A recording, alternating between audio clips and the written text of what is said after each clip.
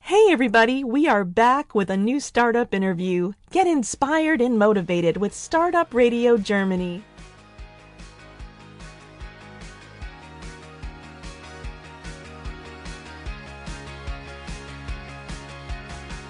Hello everybody, this is another English interview from startupradio.de. Today I'm at a special event and I'm having two guests for a little short interview. Would you just briefly introduce yourself? My name is Christian Hopper. I'm the founder director of Mein Incubator. Mein Incubator is the corporate incubator of Commerzbank, and we invest in young startups in the fintech area, and we try to make it big altogether. I'm John Bergerman. I'm the CEO of Traxpay, a B2B payments company. Can you tell me a little bit what brought you to my incubator? What did you do before, and what is the idea that got you started with my incubator? Okay, then let's just start with my CV, so to say. Yeah. I started in banking. It's now already 13 years ago.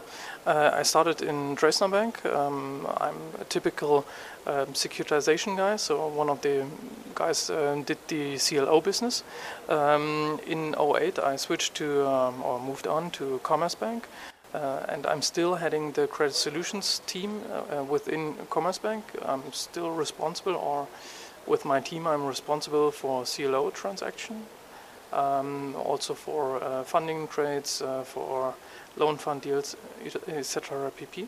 And in that context, I always have to be, the entire team has to be very creative to react on new situations in the regulatory frame. And in that context, I've seen that we, in a very big bank, we need to be a bit faster, a bit more creative, a bit more of everything. Mm-hmm. And the best decision in that context is to, let's say, to invest or to use the fresh blood of young companies to be more trendy as well, or to see trends even faster for banking. And that's why you're focusing on fintech. Exactly, and that was the reason with that experience, or that, let's say, result of an analysis, why I asked my boss to back me for the approval process within the bank.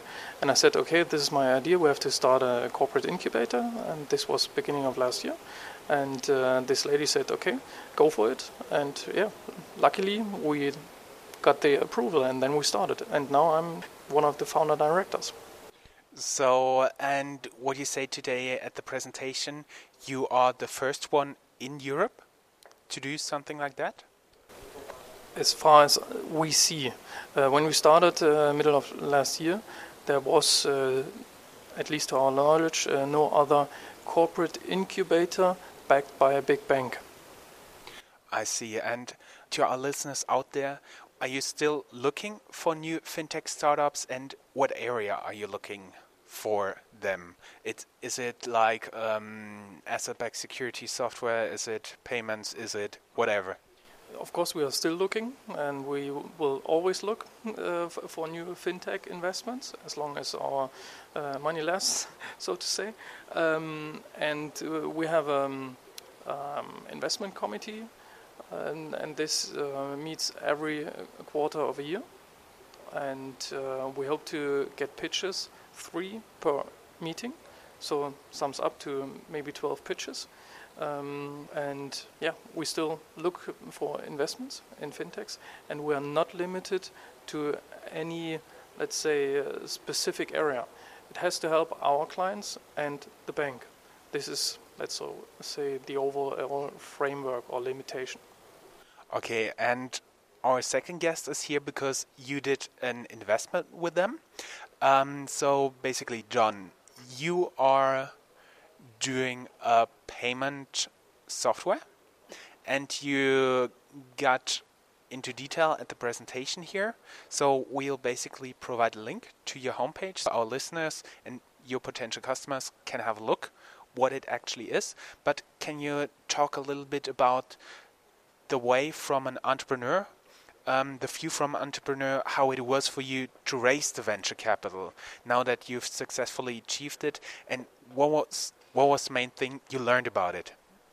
I would say very simply, we were fortunate to be in a hot space, and there were a lot of different opportunities to raise capital. I know not every company is in that position, but when you're in the payment space right now, when you're in B2B payments specifically, and when you really have a disruptive, unique approach, there are a lot of people that want to invest. And so for us, it was less about finding money, and it was more about finding smart money. And I would encourage every one of your listeners out there at this podcast, don't jump at the first thing. Think very, very hard about the people that you're going to partner with. These investors, they give you money and they expect to be involved, engaged in what you're doing. And you want to make sure that these people that are providing you money bring value with them, more than just their money. Can they bring you expertise that you don't have inside your company? Can they bring you relationships you can't get access to? Can they bring you business through their multiple channels? Look to do more than just get funding, get smart funding. And I think that was an important aspect of what we did. I think we started the fundraising for our B round early, and we cast a very, very broad net. How long did it take you to get this B round? I think 9 months from, you never know what's that first day, but plan, it was about 9 months. We're an enterprise software company. It's long sales cycles. It's a B round. Those are difficult things, and you got to start early, and we did start early. We cast a wide net, and then we started, as we got interest, we started saying, well, wait a minute. There are a lot of pretty girls at the dance that we could dance with. Let's be really smart about how we do this. And I think we did a very good job finding Mind Incubator and partnering with them, because they bring tremendous value beyond just bringing the money. So bottom line is, you should look for someone who's not just unloading a truck full of money in front of your feet and then becomes your headache, but someone who enables you to grow, to become better. That is absolutely a must, a necessity when you're fundraising. Wonderful. Would you have 1 or 2 more tips for the people out there who would like to apply at your program? Because what we know right now is you have it every quarter. So every 3 months there's an option to pitch. What else would the startups need to bring? Would they need to come just with ideas, with a slide deck, or would they need to have some proven business models, some business already? What kind of startups are you looking for? I mean, the first, let's say, advice is just do it. There are so many people having good ideas, but they only dream about their ideas, but not starting with it.